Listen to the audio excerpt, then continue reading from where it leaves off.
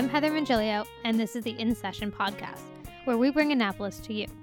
County and State House reporter Steve Bonell joins us from our Annapolis desk. He'll break down the different bills and politics at the General Assembly and occasionally get comments from our delegation. Steve, can you hear me? You bet I can, Heather. Nice to be talking to you. How's Annapolis? It's been well. It's been pretty busy, and I'm just getting up to speed on how the bill flow works here and everything. So I'm having a good time, though, to say the least. All right, perfect. Well, this week Steve and I will break down what you need to know about the Kirwan Commission. So, Steve, what is the Kirwan Commission? It's a good question, Heather. So the Kirwan Commission is a 25-person kind of task force or group that's been pegged at looking at education issues throughout the state and how to kind of better our education model. It touches on a various amount of subjects. I'm just going to touch a few on them here. Tutoring, all-day pre-kindergarten, teacher pay, free and reduced lunches, and also just career training and that whole realm. And trust me, it goes into a lot more than just those subjects, but those have been reported on and written about a good amount. So. All right. Well, I guess the first question that's probably on everyone's mind when you hear Kirwan Commission is, where does this money for all these programs come from? Right. And it's funny you ask that because it's still being determined. One of the main funding sources that is currently being looked at is gambling revenue, specifically sports gambling. A senator has introduced a bill pretty much looking at that. There's been arguments about whether to include online betting as part of that bill.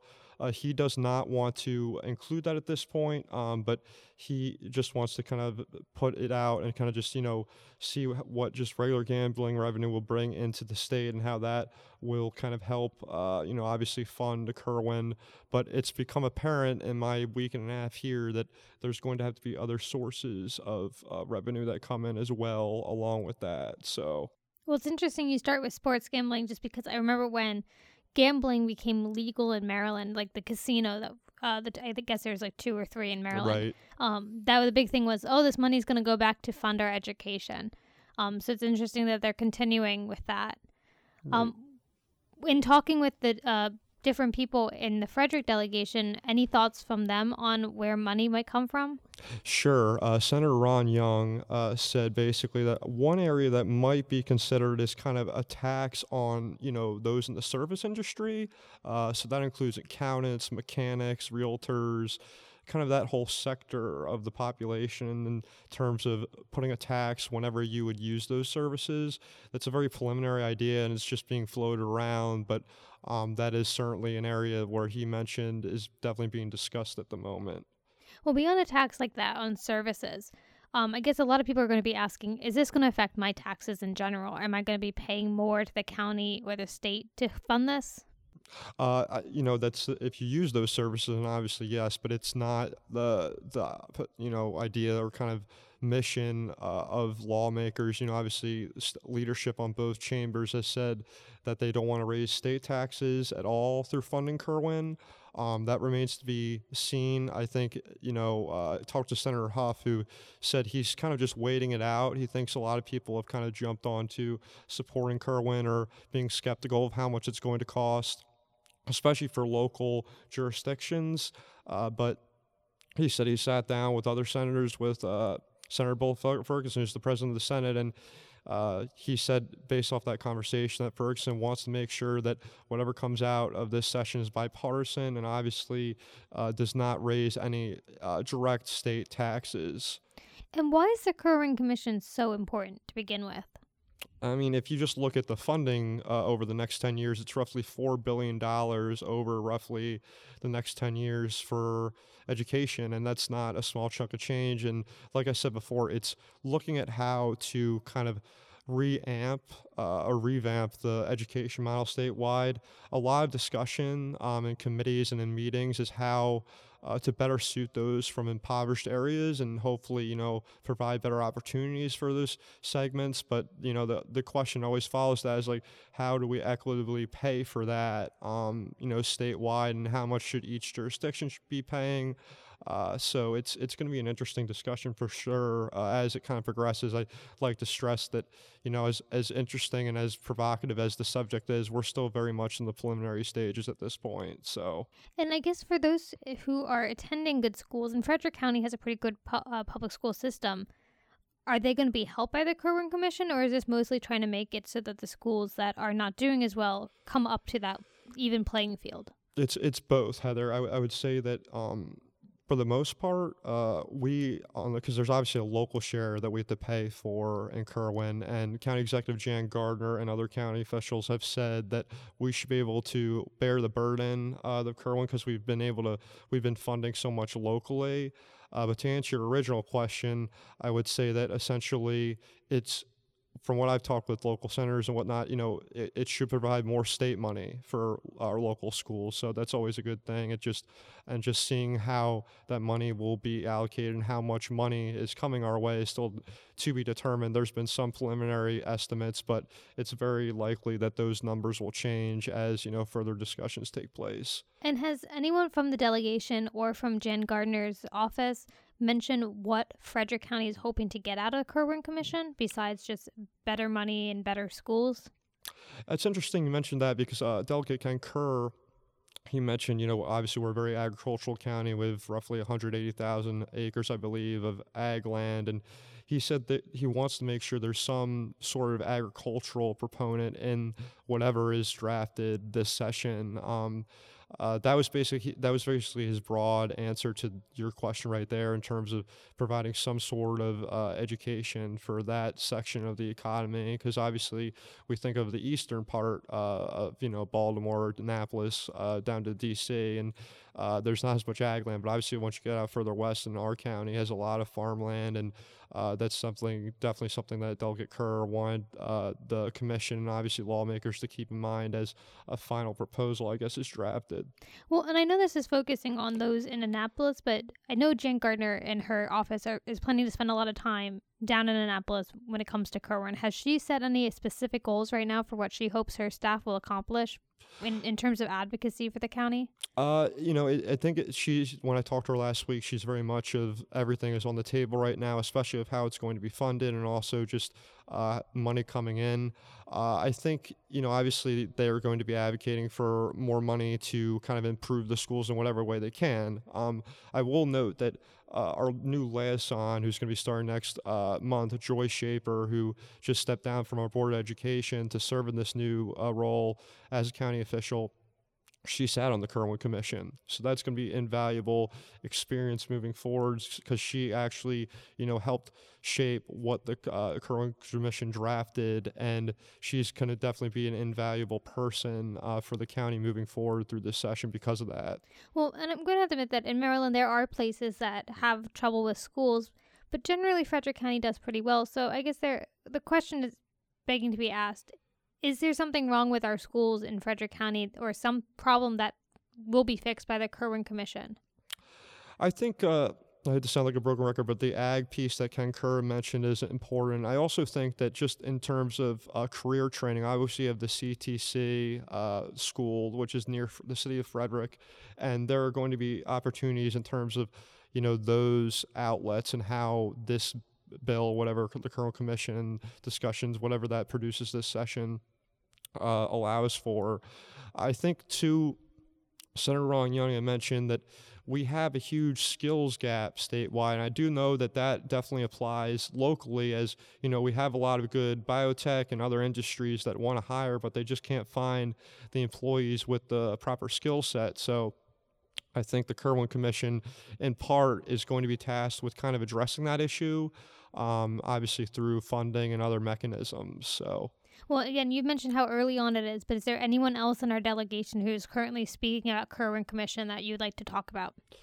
The chair of the delegation, Jesse Pippy, very much was in a similar ilk as Senator Mike Huff, just saying basically that he needs to look, or rather everyone just needs to kind of wait and see what happens during the next couple of weeks, and as more concrete numbers might come into play here with what is going to be expected both on locality spending and state spending. So he's very much like everyone. Everyone says they're pro-education, but paying for is another issue, and that's obviously a lot of the questions that are being asked of local lawmakers, and it's definitely something that Delegate Pippy is keeping an eye on as the leader of our delegation. So Great. Well, I know, again, it's very early on, but is it clear to say that this will probably be one of the biggest issues that comes out of the General Assembly this year? no, 100%. I mean, it might be the biggest issue just because public education obviously is a huge part of our county budget. The Board of Education's budget locally is over $600 million, and it's pretty equivalent to the county operating budget as a whole. So, I mean, when you're talking about these issues and how Kerwin might impact them moving forward, yeah, this is definitely a top issue here in Annapolis this session. All right. Well, I don't want to keep you in Annapolis too late today, but I understand from talking with you earlier today that we already have a bill that's been withdrawn and probably will not be reintroduced. That's correct. Senator Ron Young introduced kind of a gun buyback program with an income checkoff aspect of it, essentially. What this bill would have done is created a buyback program through the Maryland State Police, where in fiscal 2022, they would have been given $50,000 to kind of essentially, definitely just, start a program to buy back assault weapons statewide. Senator Ron Young, in arguing before I talked to him today, said that there's too many of these weapons out there and they are illegal. So it's just it was kind of an incentive to try and get more of these kind of weapons off the streets in his eye. So what happened? So the bill was headed to Budget and Tax Committee today. And essentially, Ron Young pulled it because the state police said they would have had to staff. This is what Young was told, that state police would have had to add more staff to the barracks around the state to kind of administer the program. And it would have cost about $2 million to do that. So once he saw that, he kind of decided that there was no way it was going to get out of committee and that it would have been, frankly, a waste of time, he told me, and just decided that with that fiscal note, it's going to go to committee, it's going to get killed. So I would rather look at it some other way, some other time. He might rework it, and especially next year if there's any way to kind of cut those costs, because it was only going to generate, he estimated, around $300,000 in its first year. And he, obviously that's a huge gap there of over $1 million already off the bat that's costing the state, which would prove to not be that beneficial, if at all, frankly. So was there any support for this bill already? I mean, we're talking about a program about guns, and guns are often a hot topic regardless of where you are. Right. I didn't gauge much support. I talked to Young's colleague, Senator Mike Huff, and what he told me is that in the history of these gun buyback programs, that typically they're not that effective. Things that people sell are junk or are inoperable guns, stuff like that. They're not effective. I mean, in fighting crime or anything like that. I mean, they've been done for years in the city of Chicago and other places, and it's just not an effective policy. The main problem, if you're looking at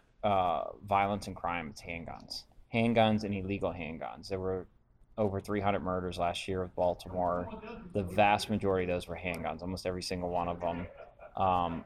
And of those, they were illegally procured handguns. So really, if you want to tackle violence, you got to look at handguns and illegal handguns. And if we were going to spend $1 million, we're better to go prosecute the use of handguns by criminals. That's just kind of his perspective, and he thinks that gun buyback programs just overall haven't been effective, and that if you were to use, as the state police estimated would have been $2 million roughly, use that money for more officers or other resources, that would be more beneficial in the long run in terms of deterring crime, which is obviously what Young's proposal is kind of aimed at doing. So do you think this is going to set a tone for more bills coming forward that might have to do with assault rifles or other types of firearms?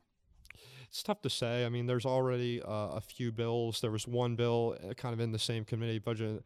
Actually, it was the judicial proceedings that Young and Huff both sit in, and there was a lot of sentiment and testimony against removing a certain type of semi-automatic weapon, I believe, kind of banning it and adding to a list of guns that are not allowed in the state. And there was a lot of testimony against such a law, and a lot of people thought that it was kind of, not warranted. It's not attacking the root cause of the problem, which is obviously, the people that, a line that's commonly heard is that, it's the people using the guns, not the guns themselves. So it's tough to say. I mean, that's just one anecdote I heard from today, but we'll have to see how other gun legislation progresses, as the session goes on. And do you think this will be a big year for gun legislation? I know last year, and although you weren't covering the State House, last year was, a lot with the school shootings, the walkouts from schools, so much attention on what is this country going to do to stop school shootings and other types of shootings. That hasn't seemed to be as big right now. Do you think that's going to... I agree with that.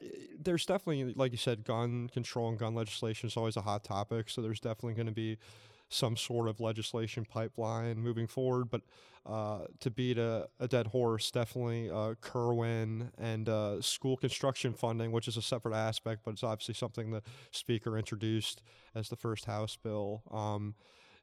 Education is very much at the forefront of many legislators down in Annapolis this year. So, and we'll just get away from what the bill's content actually was and just focus on the fact that a bill has already been withdrawn. Is that early for a session to see bills being withdrawn? And I was following some people on Twitter, and they said some bills have already been passed. Yeah, I mean, one thing to keep in mind that's interesting about this bill is Senator Young had pre-filed it, and he typically pre-files a lot of bills. So, when you file a good amount of legislation, there's always the chance that some of it might be withdrawn because you see the fiscal policy note like he saw, and it's like, oh, this is going to cost way too much money, has no chance of getting out of committee.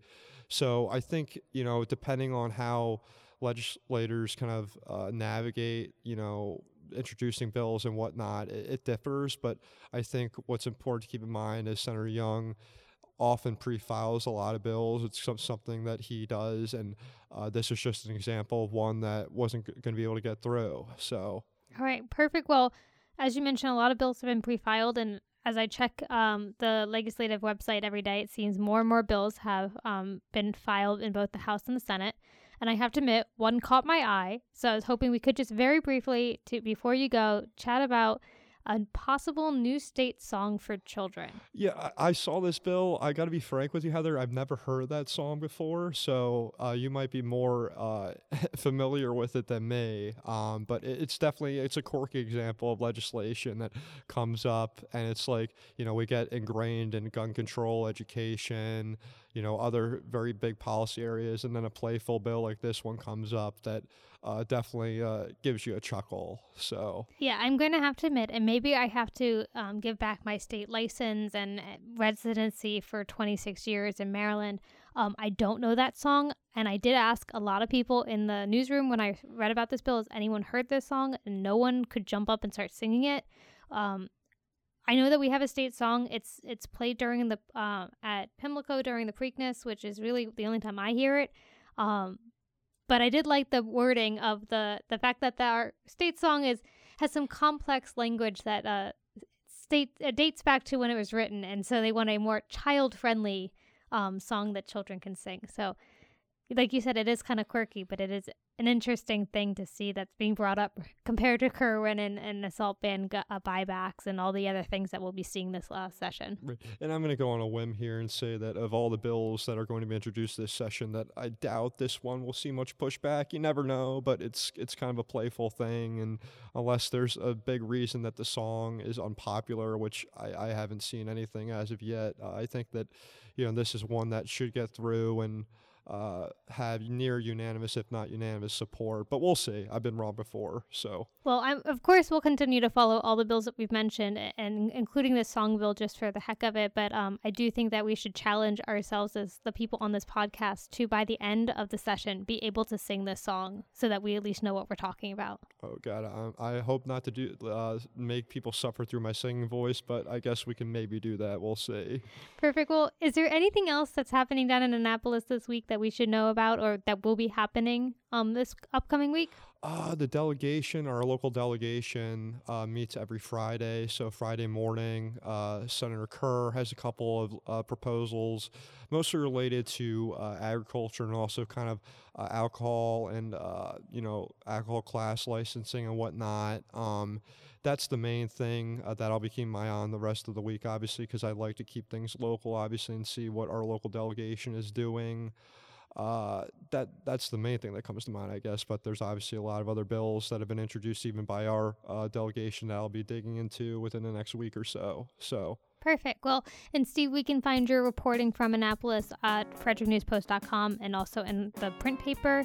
And I believe that there's some other reporters in our newsroom that will also be picking up some bills to kind of help you out with all the hundreds of bills that will be filed. And I appreciate all the help I can get, so thank you. Perfect. Well, Steve, I hope you had a great day in Annapolis, and we'll see you back in the office soon. You bet, Heather. Thanks for having me on. All right. Bye. Bye. In Session is hosted by me, Heather Mangilio from the Frederick News Post newsroom, and Steve Bunnell, and edited by Graham Cullen. We'll see you next week.